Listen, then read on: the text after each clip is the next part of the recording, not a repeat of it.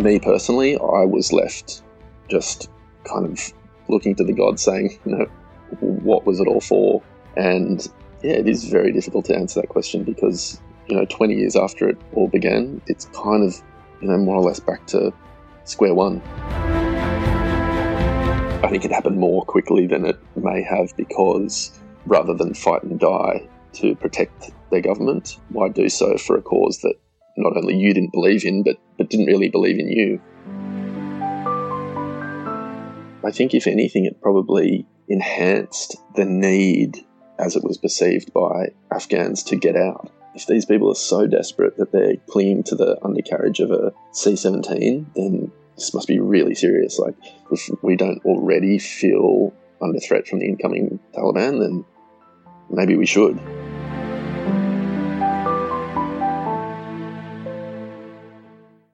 My guest today is Andrew Quilty, who's an Australian photojournalist, investigative journalist, and as of recently, a book author. Andrew is the recipient of 8 Walkley Awards, including the Gold Walkley, for his work in Afghanistan, where he has been based since 2013. He also received the George Polk Award, the World Press Photo Award, and the Overseas Press Club of America Award. This is Andrew's second appearance on The Voices of War. We spoke the first time, merely months before the fall of Kabul, about life in Afghanistan and his insights as an investigative and photojournalist. You'll find a link to that episode in the show notes. Today, however, Andrew joins me to discuss his first book, August in Kabul, which is an intimate and deeply personal account of the fall of Kabul and the Taliban takeover of Afghanistan in August last year. Andrew was one of a handful of foreign journalists who remained in Kabul to witness and document this event. In total, Andrew has spent nearly a decade in Afghanistan reporting on the human cost of this war and its impact on those afforded the least attention, everyday Afghans. Andrew, welcome back to The Voices of War. Thanks for having me, Maz. Well, it's been a turbulent year or so since the last time we spoke. Now you're in Australia. When and how did you get out of Kabul? I got out of Kabul for the first time late last year following the Taliban's return in November. I spent the couple of months that followed the Taliban's return, first of all, getting through the couple of weeks that followed the takeover and came before the final American evacuation flight on the 31st of August. And then for 2 months following that, I was researching and reporting for the book. And then, got out around the 1st of November. Right. And that was it? That was the last time you'd been in Afghanistan? No, I returned in late April this year to pack up my things and left in late May.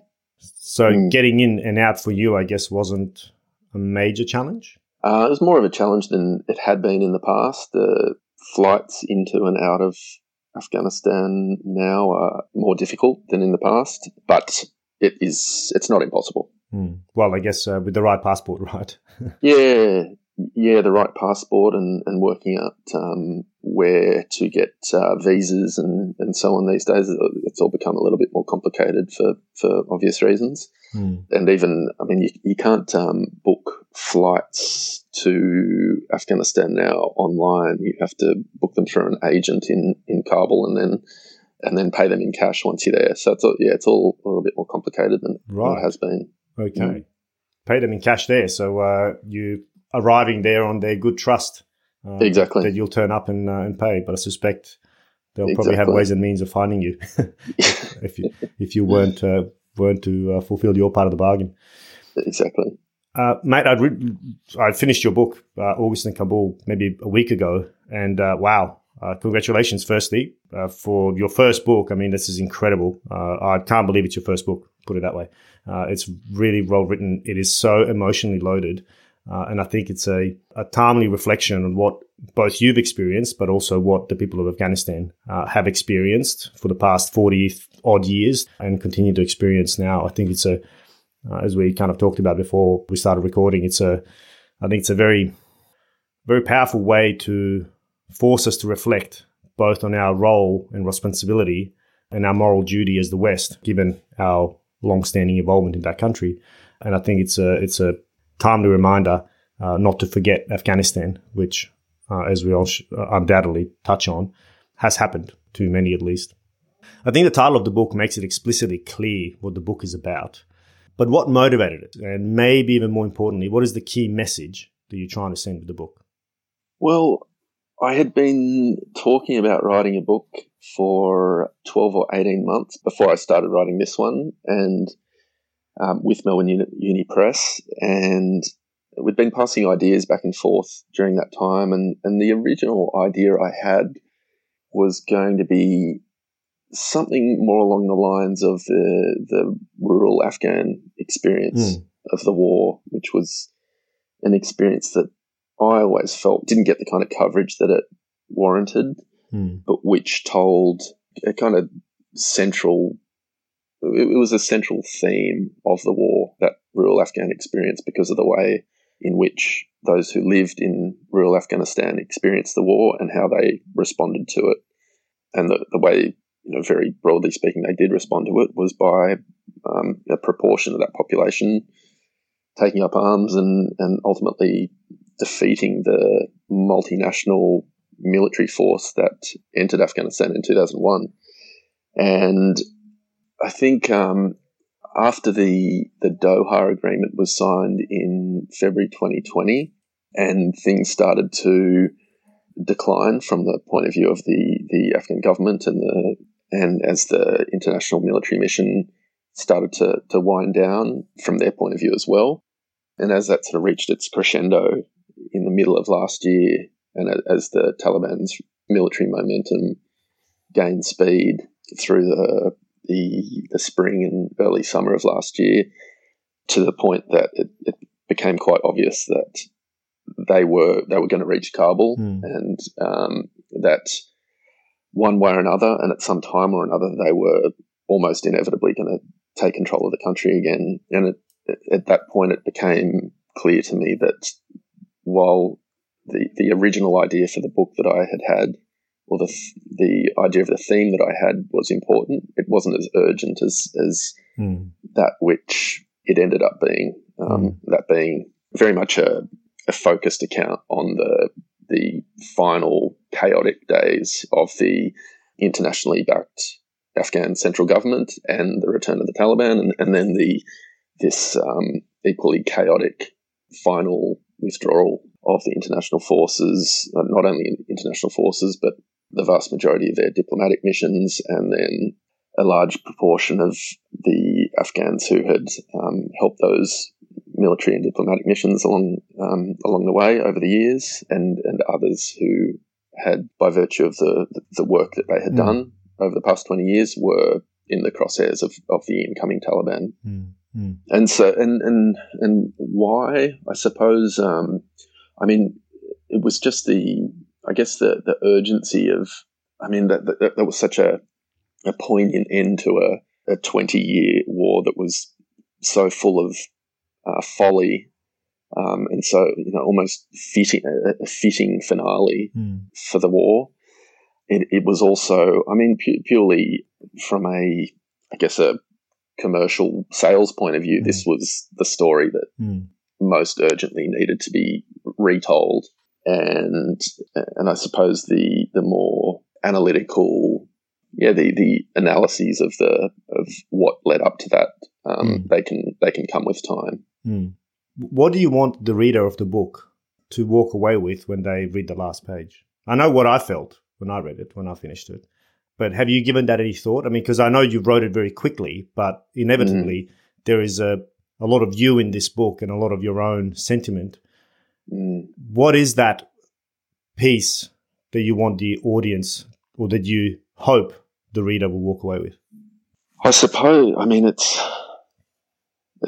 it's not common for a book to be written in the hope that a reader will walk away with a sense of futility, but I suppose that's it's not that I necessarily that I set out to want to impart that on readers, but it just by virtue of the events and the way they occurred, I think that is the takeaway, that what was the point of it all, and I don't answer that question. I don't know if there is an answer to that question, or if there is, it's probably different for everyone and anyone. But me personally, I was left just kind of looking to the gods, saying, what was it all for?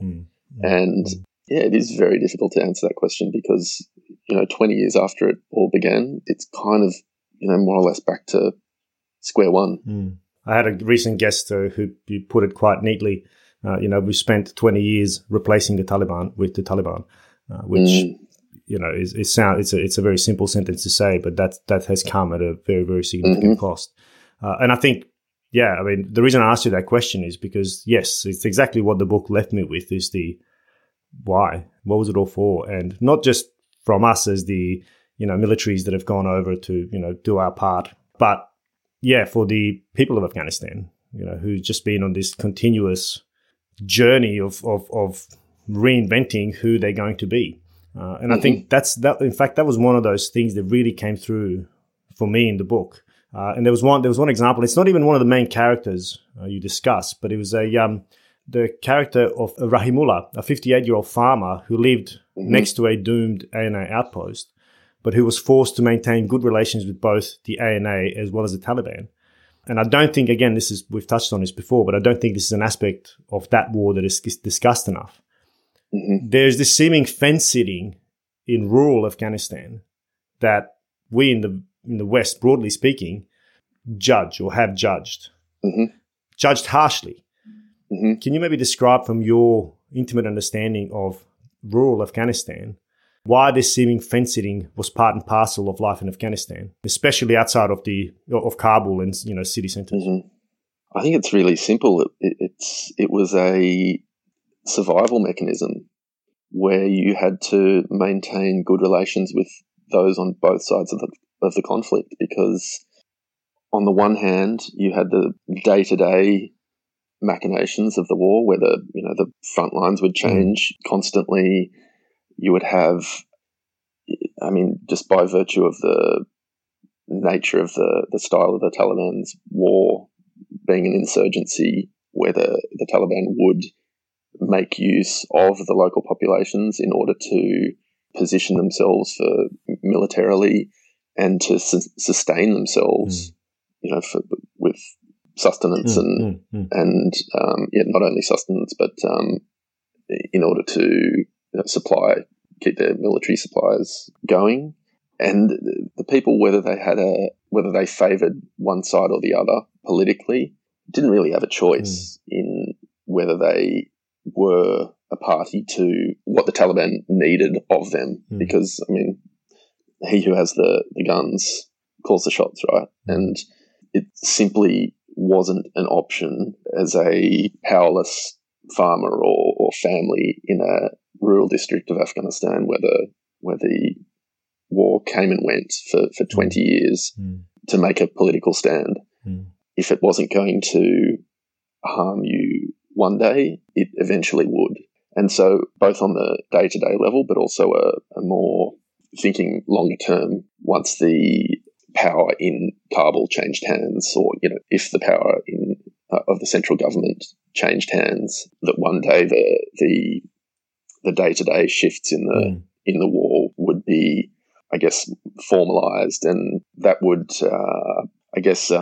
create an opportunity for the opposition, in this case the Taliban at one time, now the central government, to really crack down on those who were seen to be opposing them over the years. And, this caused all sorts of problems for these people themselves because they didn't have choice in the matter. And so when they were brought in by the ANA over the last 5, 6, 7, 8 years, or before that by the international forces, yes, of course, they'd been complicit in working with the Taliban, but what choice did they have? And so, and that was equally frustrating and difficult to handle for those international forces who, as you said, probably found it difficult to understand, like, why would you stand with this side, and not being able to see the nuances of the situation and the need for this survival mechanism, because they'd These people have been through this countless times before, and it is ultimately about survival. And I guess that's another answer to your previous question, that the theme of this book is kind of about survival any way you can, and the abhorrent lengths that some people go to ensure their survival, and the extreme risks that others will take to do so. And obviously that comes with, as I explain in the book, in several instances, horrific results and death and failure to survive. No, and exactly right. I think your choice of characters to tell that pain, to individualize that pain, was, I thought, very powerful. But how did you choose the individuals whose stories make up the book? Because I know I've heard either elsewhere or read, and maybe even in the book, that you've done over 100 interviews in preparation for it, and you selected a number of, I guess, stories that make the backbone of the book. Yeah, I mean, in those more than 100 interviews, many of them were with the characters who make up the bulk of the book, and others were with those who contributed to my understanding of the circumstances, while they may not be included themselves. But they were also, I suppose, characters that I considered using, but who, for one reason or another, didn't flesh out the broad experience or the broadest experience of this time and place. And to answer your question, I guess I wanted to present the perspectives of a broad range of people who went through this time in this place, including, I was adamant that I wanted a young woman who had benefited from the past 20 years, who had received a good education and who had hopes for studying at university and going on into a professional career, who would obviously be faced with significant obstacles in the future under a Taliban government. I wanted fighters from both sides, from the Afghan government security forces and the Taliban, obviously. I also wanted to hear from people within the government who were eyewitnesses to the collapse of the palace and the central government. And I also wanted to hear from people who were involved in the evacuation in the end, including American service members. Yeah, it was, and again, every one of those stories, as you rightly point out, it's kind of the cross section of society, and that at least in Kabul, no one remained unaffected.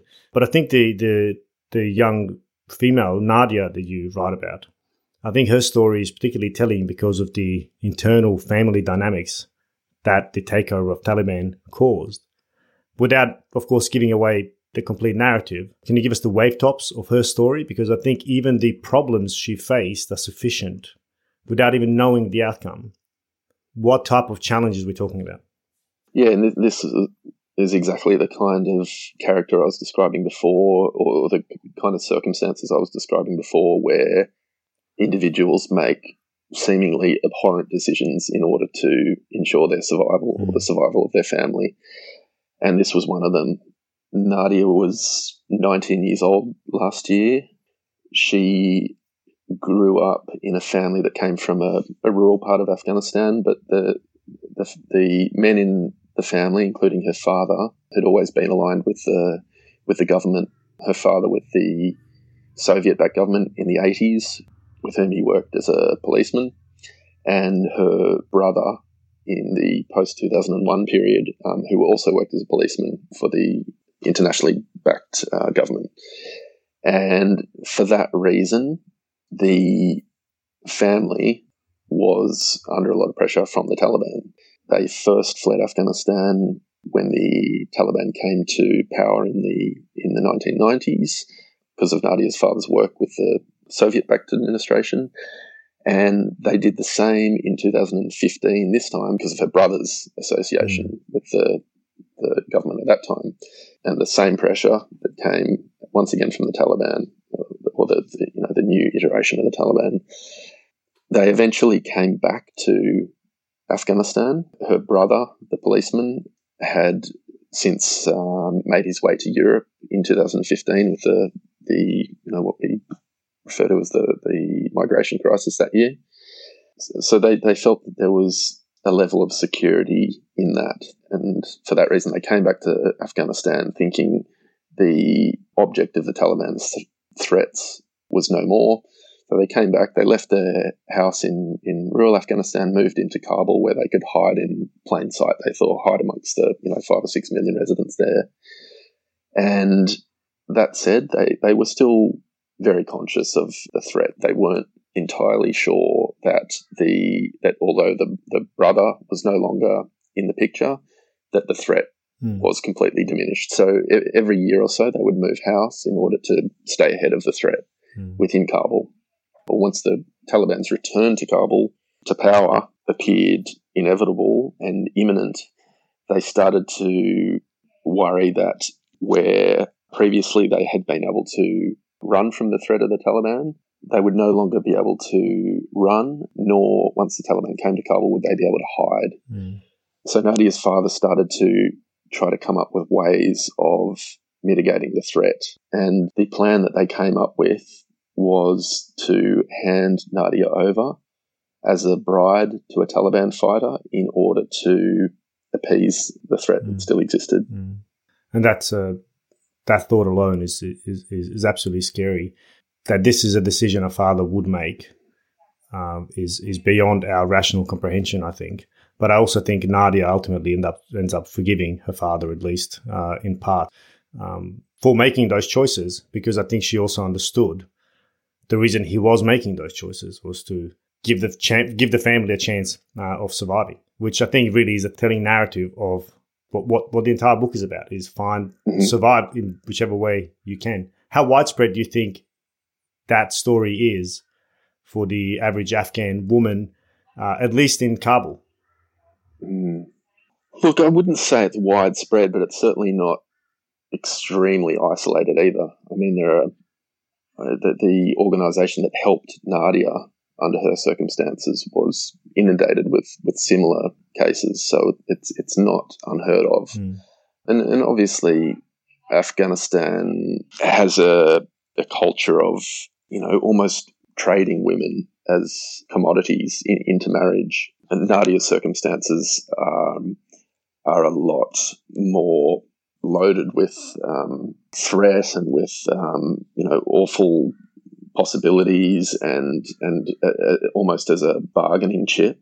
I suppose it's less unheard of in the context of Afghan culture than it is to us in the West, and I suppose maybe that has something to do with why Nadia was able to forgive her father for an act that to you or I seems completely implausible, unthinkable. Yeah, it's really interesting, and I think this adds another shade to the grey that is Afghanistan that we try to make so black and white, and coupled with what we just talked about before about the hedging your bets for survival in rural Afghanistan.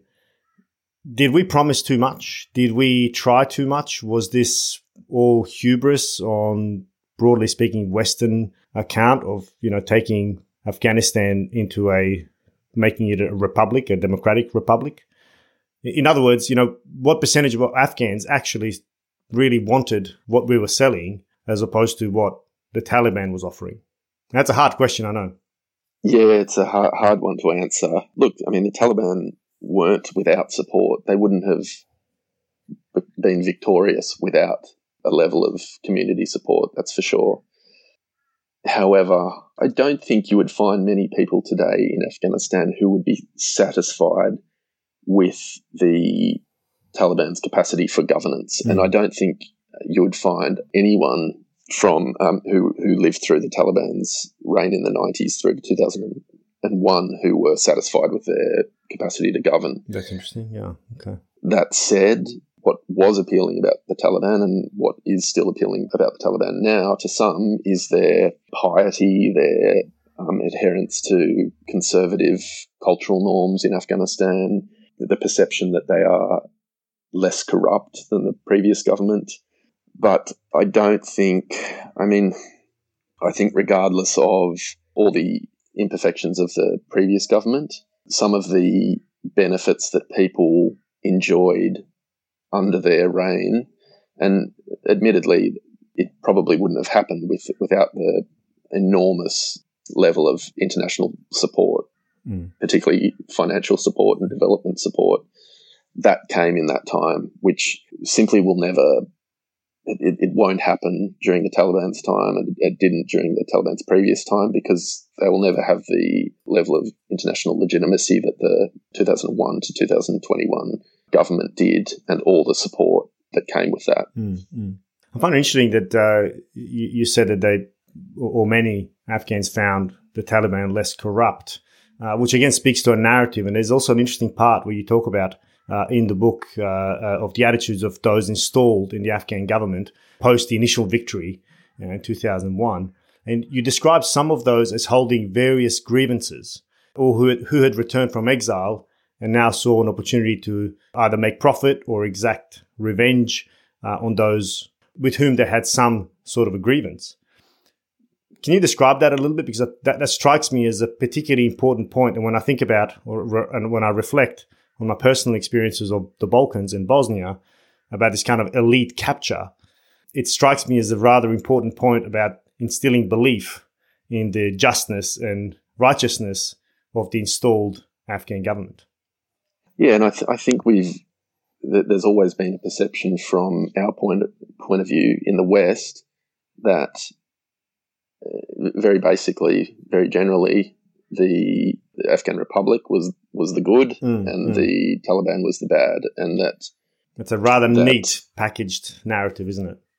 It is, yeah. Whereas on the ground, it was a lot more nuanced. You know, the Afghan government and its international supporters were responsible for and complicit in all sorts of crimes, both, you know, financial fraud, alleged war crimes, opium smuggling and production, and profiteering, and deliberate mismanagement of logistics.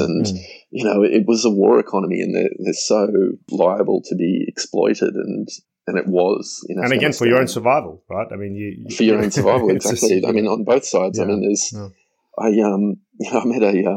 met a guy working in a bookshop the other day who wanted to talk to me because his father had worked in Afghanistan, ostensibly for the EU, but according to this guy, he said his father was actually responsible for making payments from the US military to the Taliban to ensure safe passage from, you know, along one particular route. And, you know, this is not breaking news. I mean, the Australian military paid Matiullah Khan, the police chief in Uruzgan, basically the same kind of kickbacks. I think it was $1,200 per logistics truck from Kandahar airfield to Tarankot, to, you know, ensuring its safe passage. But he was our warlord. He was, and so that was, you know, it was the irony, considered obviously. just. Yeah, I mean, it was considered just, as you say. Yeah, and, you know, if the same had happened on the other side, we would look at it differently, right? Just because of that whole good and evil polarity of that. Yeah, and how prone we are to seeing our side as good and the other side as bad. Our own biases will certainly very much so lend a hand in painting that picture. You know, people played both sides of it. You know, there were certainly people who profited, you know, particularly drug smugglers, drug barons, who, you know, their only interest was selling their product, and they would work with whoever they had to ensure that they got paid, and whether it be the former government or the Taliban, and you know, the Taliban profited out of opium while they were in opposition, because they so much of the production happened in areas under their control, while the government also profited from it, because to get it out of the country, it had to go through areas under their control, so they would tax it or take a cut. Yes, I mean, the waters are incredibly muddy. So how and why did the Afghan government collapse then so quickly? I mean, it had its fingers in multiple pies and interpersonal relationships, you know, across the front lines, so to speak, kept a status quo of sorts. Or am I misguided that there was really never a status quo? Was this all a screen, a mirage of our own wishful thinking? Because the way it collapsed was just incredible. And I think, you know, and I definitely want to touch on it. You were actually out of the country in the last up until, I guess, the last day before the Republic collapsed. But based on what you've seen, how do you explain it? I mean, there's probably several answers to that. I think militarily, when you look back at it in hindsight, the Taliban's ascendancy seemed to develop almost in lockstep with the withdrawal of international forces. And that first started, really probably in 2011 when the Obama's surge ended, and that point at which there were 150,000 international troops on the ground in Afghanistan. Once that started to decline, I think you saw the ledger start to shift, and I think that started to quicken after 2014 when the conventional military mission came to an end. And you started to see it creep up to almost parity, where you had, I guess it was just in favour of the government in terms of territorial control. And it kind of found an equilibrium there where you had the government controlling about 60% of the country, the Taliban maybe 25 or 30%, and then the rest was contested. And then after the signing of the Doha Agreement, with all the limitations that were placed on Afghan forces and on the international military mission and particularly on the air support they were allowed to provide, it started to creep up towards parity. And then after Biden's April 14, I think it was, announcement in 2021 that the withdrawal would pick up pace and conclude ultimately on the 31st of August, that's when it started to really shift, and particularly the capacity of American air support declined. That's when it just started to tilt so quickly in the favour of the Taliban that the Taliban saw that they would attack and there would be no response, as there had always been from US air support. And so they'd, where once they would attack and then retreat, they'd attack and attack and attack and attack and take, one outpost at a time until they were just swarming all these rural districts, to the point that they had pretty much every provincial capital surrounded by the end of July. I mean, I think more quickly than even they could have predicted. And once that momentum got to a certain point, it was almost impossible to halt. And so much so that I heard numerous stories of district centres that were abandoned by government forces before the Taliban could even reach there. And I mean, the momentum was such that the Taliban couldn't even keep up with their momentum, that the government would collapse before, in the face of that momentum, before it even actually reached them. And, the reasons for that are complex as well. I mean, not only were the Americans unable to provide air support as they once had been, they weren't able to provide the maintenance for the Afghan Air Force. And so the Afghan Air Force, they were trying to fill the hole left by the US Air Force, and they were also trying to keep the aircraft in the air, which was a task that had always fallen to maintenance contractors, international maintenance contractors. And so the Afghan Air Force and the military more broadly wasn't sustainable enough to function without the support of their international backers who built it in their own mould. And that mould, having a foundation, built over decades and decades with unlimited budgets that the Afghans just did not have. So, that would be I think militarily that's how it happened. I think what also quickened that process was the lack of belief that the Republican military forces had in the government that they were defending, and the government's lack of conviction in providing the support that their military needed to defend them, or their simply their inability to do so. And so in the end, I think it happened more quickly than it may have, because rather than fight and die to protect their government, why do so for a cause that not only you didn't believe in, but didn't really believe in you? Yeah, and so it collapsed. It's scary. The house of cards literally came down. Exactly. Yeah, exactly. I find it. I mean, it really is a true. The truism of "you've got the watches, we've got the time." Which we've heard time and time again. coming from the Taliban in one form or another, or at least to describe Afghanistan as the graveyard of empires. It really has proven to be very accurate again. I mean, there was a patient waiting, and once the timelines were set, 31st of August, right? I mean, we've just got to hold out until the 31st of August, and then it's game over.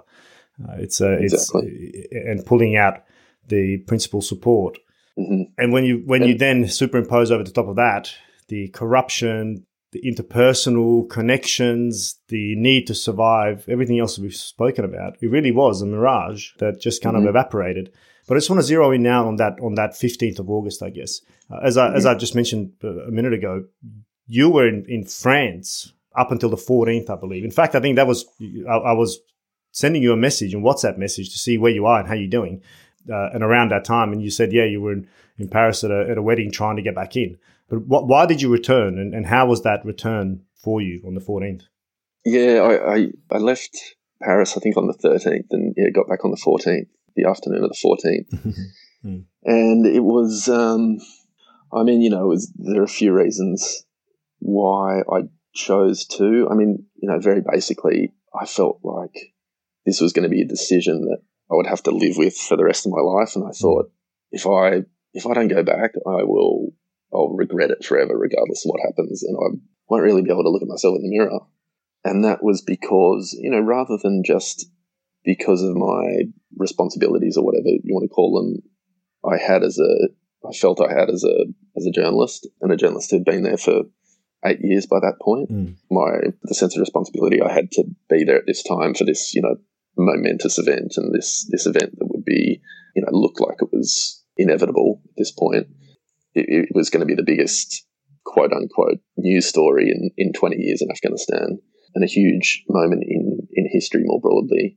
But more than that, it was because of the people that were still there, including the friends who both could leave if they wanted to, some of whom did, but more importantly, those who couldn't leave or would have great difficulty doing so. And that included, my obviously friends and colleagues of mine, both foreign and Afghan, but also, the couple of people that worked at my house, and even my dog, and the guy I paid rent to for the house and things that I just didn't want to. I could sense that through the communications I was having with them that they didn't feel like I was going to come back, and I could sense the worry that in their voices, and I just felt like not going back wasn't really an option, even as sentimentally to show some sort of solidarity by going through whatever was to come with them, rather than watching it from the safety of France or wherever it was. And did it help? Did it help those in your immediate vicinity? I mean, speaking of one of the members of staff that worked at my house, I was able to help him get to the airport and get out of the country. I played a very small part in that, along with several others who were overseas and orchestrating plans for hundreds of people to get out of the country. But certainly, it's not to say that it couldn't have happened if I wasn't there, but I mean, certainly for my own benefit, I was glad that I was able to help, and I don't know, I hope it made them feel a little bit more assured. It was at a time when, how it is in Afghanistan. Afghans look upon foreigners as, having a lot more power than we actually do to decide on day-to-day decisions, to make things happen, up to, much larger decisions. And at this point, it was a time when foreigners, ironically, could actually make things happen that ordinarily would be impossible. I mean, to get the guy who worked at my house, he and his family had passports, but they had no visas. And all of a sudden, it was possible to get them on a plane to Paris, to France, without visas. I mean, it's unheard of. And so this bizarre dynamic that had always played out in Afghanistan, where, the foreigners are both, the source of so many problems, but they, also have the power to rectify them or address them in a way that Afghans, simply by virtue of their, the passport they carried or where they were born, do not.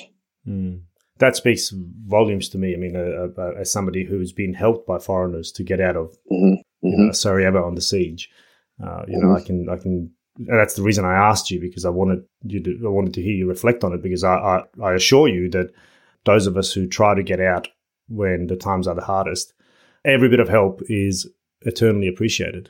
So I hope you know that undoubtedly your efforts certainly will be appreciated as well. But there's also another side, and I think that's something I will try to address with an Afghan refugee down the track, because there is a side of guilt that many of those who leave a place like Kabul under those circumstances, they were the lucky few. And I count myself one of the lucky ones who left Sarajevo in 92. And again, through just, familial links and networks and ability to, for my parents to dig and knock on the right doors and, having the right, I guess, connections, right? Which is rather elitist in itself. And that does carry some guilt. And I'm sure that's something that many Afghans right now who were lucky enough to escape while being absolutely grateful for escaping also undoubtedly carry out of guilt. Have you had any of those kinds of conversations? Have you come across that at all yet? Yeah, for sure. And it's not only guilt, but also, and I'm sure you and your family experienced this as well, in that moment where survival is the only imperative, not a lot of thought is given to what comes after survival. That's right. Yeah. And so what you do have, and this is nothing. This is not a new phenomenon, but what I am hearing is that a lot of the people that did get out are now safe and secure, but they're isolated. They're living in countries where they know no one. They have no family. For Afghans who are far more reliant on family structures than we are, generally speaking, in the West, and who have no status. They might not speak the language, and so after survival comes, that next much more, less the day-to-day, intense, the day-to-day survival, and so there's a lot of that. And over the years, I've heard of countless people who, for example, made it to Europe in 2015, who got there and, spent years in a queue waiting to be accepted as refugees. And even many who did, eventually they returned to Afghanistan, because life, as hard as it was and is in Afghanistan, it's still home. And adjusting to a country that is not your own, with people who are not your family or your friends or who don't speak the same language is, just at that time, and at a time when there was that level of intensity to live through, those were questions that, people didn't have the capacity to ask of themselves and were not a priority. But that's another issue. The question of guilt is certainly another. And there are, I'm in contact with a number of Afghans who did get out, but who, for one reason or another, had to leave their families behind. And who are still trying to get them out. And the bureaucratic swamp to wade through to make that happen is just, it's mind-boggling for you and I, let alone for someone in rural Afghanistan to try and navigate. It's incredibly difficult, and the door that was flung open so uncharacteristically for 2 weeks was then slammed almost completely shut, and it's very hard to squeak through it at this point. Yeah, and I think you also in the book describe moments, because you were quite intimately involved in those post the fall of Kabul, so to speak, in trying to get vulnerable Afghans to the airport, and you fought through the thousands of people trying to do the same. And you, in one moment, you described somebody who had an Australian visa and was, by all rights, eligible to come out, but they missed out. What happened there? Yeah, that was a guy who'd worked for an Australian news outlet who had, with the help of that news outlet, been granted an emergency humanitarian visa, and who simply had to get inside the airport in order to board a RAF plane and get to Australia. But there were various challenges associated with that mission. One was to get the visa itself, which was a gargantuan task under the circumstances, and the other was getting on a plane or getting getting inside the airport. And I mean, we've all seen the footage of the scenes at those entry points. And I mean, this guy's visa came, pretty late in the piece, and I was trying to facilitate getting him to the Australian Special Forces operators who were manning one of these gates. And I was told, get there at this time and they'll be there waiting for you to hand him over.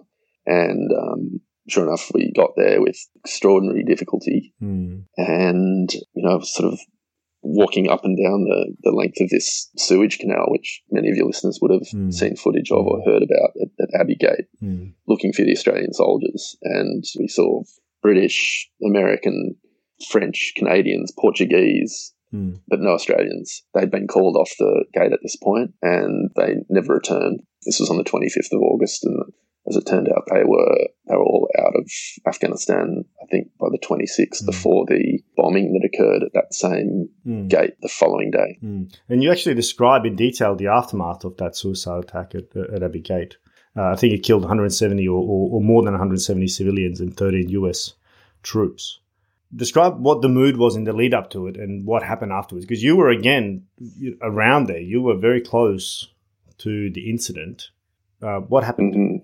Yeah, I mean, I wasn't close to it on the day, but I mean, the scenes I just described to you, we were right on the spot where it happened 24 hours before. Yeah. But on the day and on the day prior when I was there had already started to be warnings about an ISIS attack on the airport. And, I mean, this wasn't anything particularly new in Kabul. We get these sort of threat reports every week, really. And it got to the point where you would acknowledge them and then go about your day-to-day life and, maybe take some, slightly change your patterns of behaviour, but it wouldn't interrupt your day-to-day life, really. And it was, I guess the threat was a little bit more acute in this situation because it was such a target-rich environment for ISIS. There were so many international soldiers vulnerable, and there was no, the security environment had totally broken down. It was, the access to particularly American service members had never been more achievable, probably, certainly in the last 8 years or so. And so the likelihood, I guess, it was certainly increased, but it's also, it's an international airport, the perimeter of which would be, 20 kilometres or something. And so we all balanced the risks and thought, well, okay, something might happen, but the chances of being in the wrong place at the wrong time is still slim.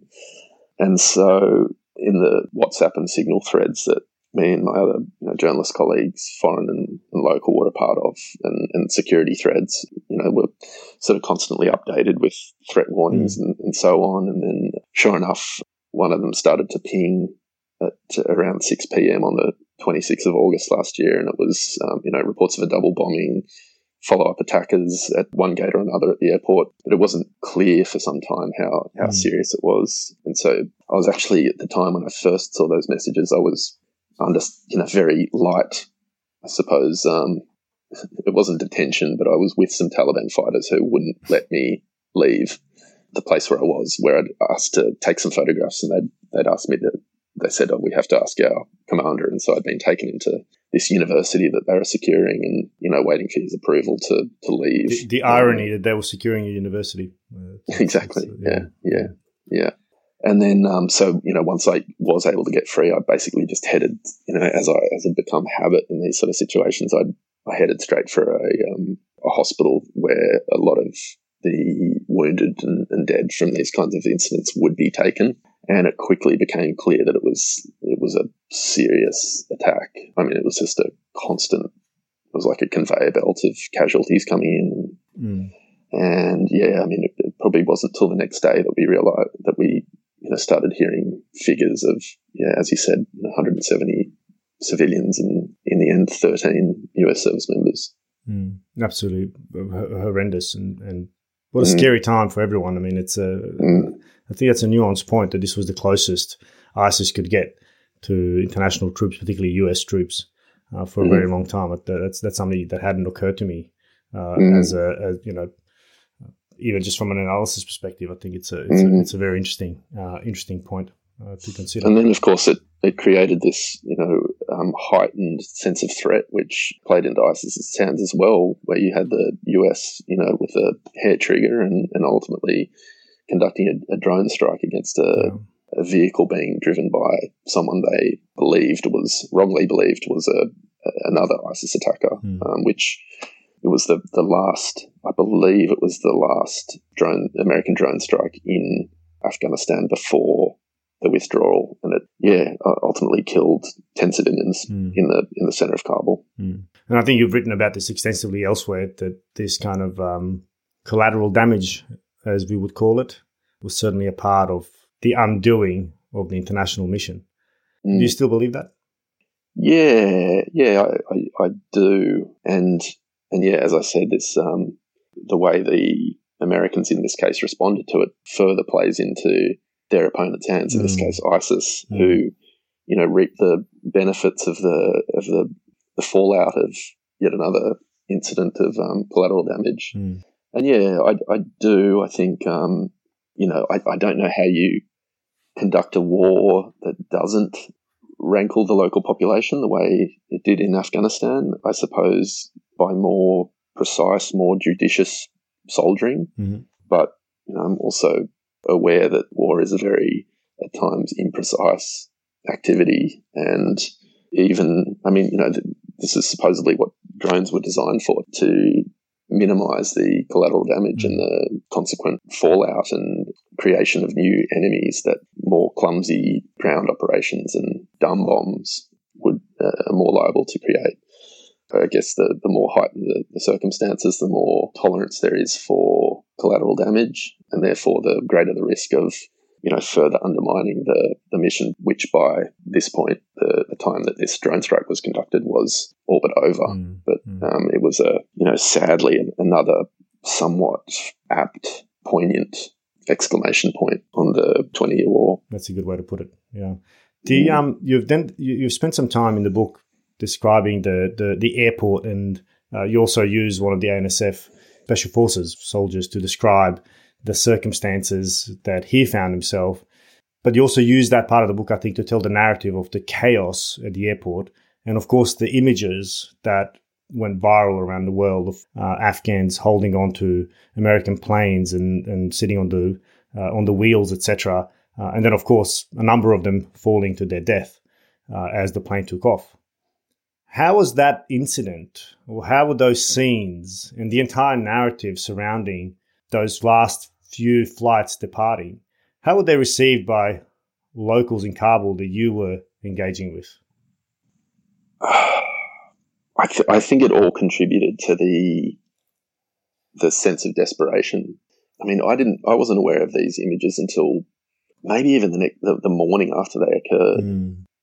Such was the intensity of those moments. There was just so much happening on our phones, trying to keep up with WhatsApp threads and everything that was happening, trying to keep across what was happening across Kabul in the airport, with efforts to get people out, with keeping in touch with foreign friends who were trying to get in the airport and out. But once those images started to make their way into social media, I think if anything, it probably enhanced the need, as it was perceived by Afghans, to get out. If these people are so desperate that they're clinging to the undercarriage of a C-17, then this must be really serious. Like, if we don't already feel under threat from the incoming Taliban, then maybe we should. And so we should get to the airport and get inside at any cost. It's a mass hysteria, mass panic, I guess. Mass hysteria, yeah, it was. It was, and that mob mentality where the sum of the individual parts was just... it actually could have all been a lot worse than it was, I think. Yeah. The fact that there was no major flare-ups between the international forces that were controlling the perimeter from the inside and the Taliban forces who were controlling it from the outside is just astounding. And the fact that there wasn't, there are a lot of deaths and casualties around the airport in those 2 weeks, but the fact that there wasn't, some real, aside from the bombing and the drone strike, that there wasn't some seriously monumental mass casualty incidents is pretty astounding. Could have definitely gone a lot worse. Conscious of our time, so I'll going to try bring it to an end. But after everything you've seen in you're nearly a decade in Afghanistan, what's your thoughts on regime change? Can it work? And if it can, why hasn't it worked in Afghanistan, given what we know about all the foreign investment that's gone in? Oh, I can see your smirk, so... Well, I'm smirking at my inability to answer the question. Gosh, I mean, when was the last time it worked in a way that is widely seen as successful? I wonder. That's not a rhetorical question. I mean, I would say, probably Timor is the only one that we could almost, throw up as an example. However, circumstances vastly different tensions underlying it, and of course, hugely different cultural dynamics within Timor. And so, what happened there that didn't happen in Afghanistan, or what were the? I'm interviewing you now. But you're right. I mean, I think you're hitting on something that I'm trying to identify and bring to light through the podcast, is that if you're ever going to contemplate this again, to do so with the lens of only with your own lens of how the world should look is wrought with danger. And this is something you and I spoke about, in fact, in our last episode, and I've kind of alluded to it at the start. I mean, I put myself in this camp. I embraced Afghanistan when I was there in a rather simple narrative, because I kind of had to. That's what it is, right? That's what you do. You're there to do a job.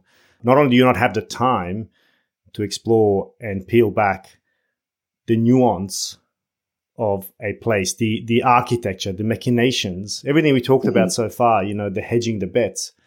It's very easy to call the gentleman I described, Rahimullah, it's very easy to call him a Talib, right? Because undoubtedly he probably carried some IED parts at some point in time, because that was what he had to do in order to survive.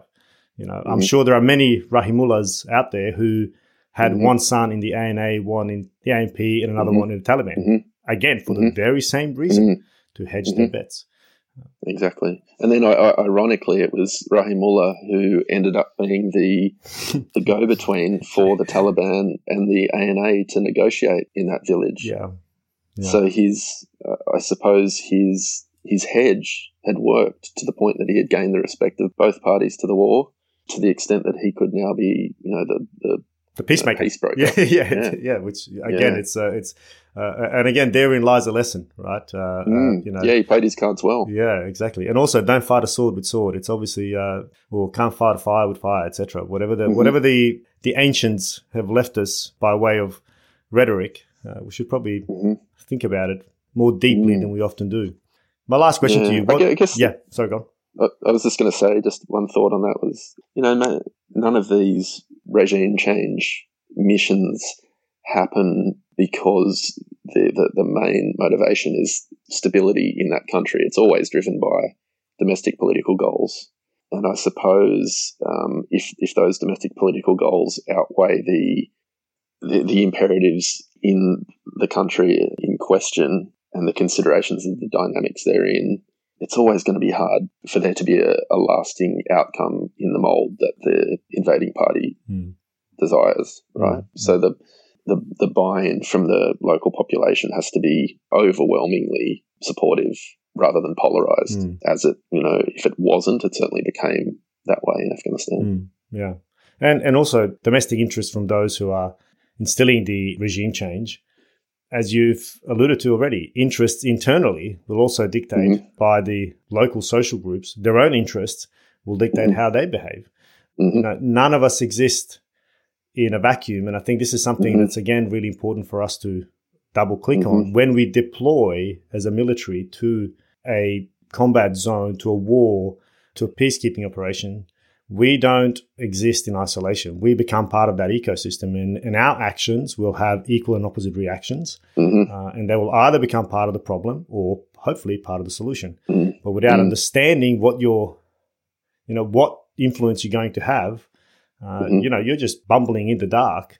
And when you don't understand the local context, either you're going to be exploited and used for local interests, or you'll just make the situation ever worse. And I just one example that I'll just throw out there: when we were in Bosnia post the war, starting a CrossFit gym, as you and I chuckled about last time, I was approached by local businesses saying, "Hey, let's put in a bid to the EU. I've got people who will do all the work, at a third of the price that we're actually going to put in the bid, and you and I will split the money."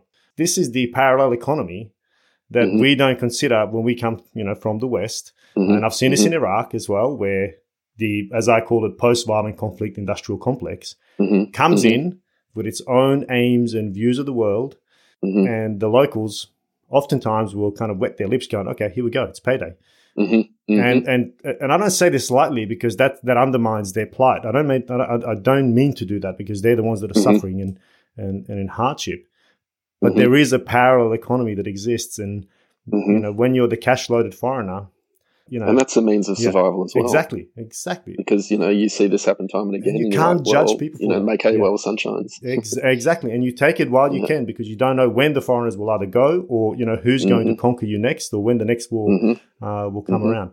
My last question for you, Andrew: what's next for you? I mean, in fact, firstly, let me ask you: how are you coping? Because Afghanistan has been your home for a significant part of, if not your life, then certainly your professional career. How are you coping with what's happening, and how are you dealing with it? Yeah, with difficulty, for sure. It's been a pretty... What happened to your dog? The dog is still in Kabul with a friend who's taken over the house that I rented. I guess it's a transition that I hadn't really anticipated the difficulties of, which I'm sort of trying to work out on the run by I don't know, I guess trying to work out who I am outside of after Afghanistan, after time where I had a very clear sort of goal and purpose and quite simple life. Once that's all stripped away, it's it's pretty naked kind of feeling. But I'm spending a lot of time around reconnecting with friends and family, and taking steps to, I guess, work out who I am and what's important to me again. Really sort of reassessing life and priorities outside of Afghanistan. It's been pretty trying at times, for sure. What's next? In terms of, professionally, I really don't know. At the moment, I think my biggest priority is, kind of coming to terms with this transition and I guess, taking a bit of time for myself that I haven't, even though what we're talking about happened a year ago now, that I haven't really had a chance to do. So that's, I guess, it's something that I feel like I probably, while getting back out there and getting active and producing work again quickly is very tempting. I think this is a time that I probably have to spend a bit more, concentrate a bit more, focus on just myself, I suppose, and before I go rushing off and following that instinct, which I guess I'm trying to recalibrate a bit. Yeah, it's a really interesting position you're in because in a way, and what you mentioned previously when I asked you about the guilt and shame of those Afghans who've left, I suspect you'd probably carry some of that guilt too, undoubtedly. But I think you're in a rather unique position as a Westerner to really empathize and understand the plight of the refugee. Yes, you are lucky that you have the right passport. Yes, you are lucky that you have a country that you can come back to and call home, etc. But I think there's something in that. There's a really powerful narrative, at least it resonates with me as a former refugee. And even given some of the words you've used, what you recognize as pain of those who have fled is really something that struck a chord with me. So on that note, mate, I really do in many ways feel your pain, but I do wish you the best of luck, and I trust that we'll catch up again.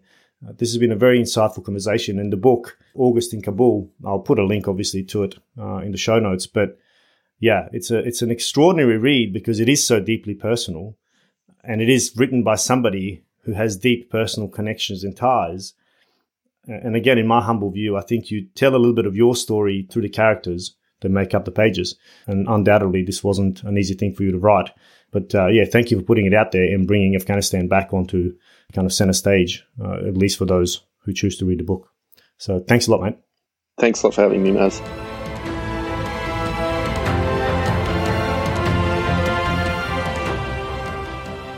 Thank you for listening to another episode of The Voices of War. And since you got this far, please take a moment to like and review the show wherever you get your pods.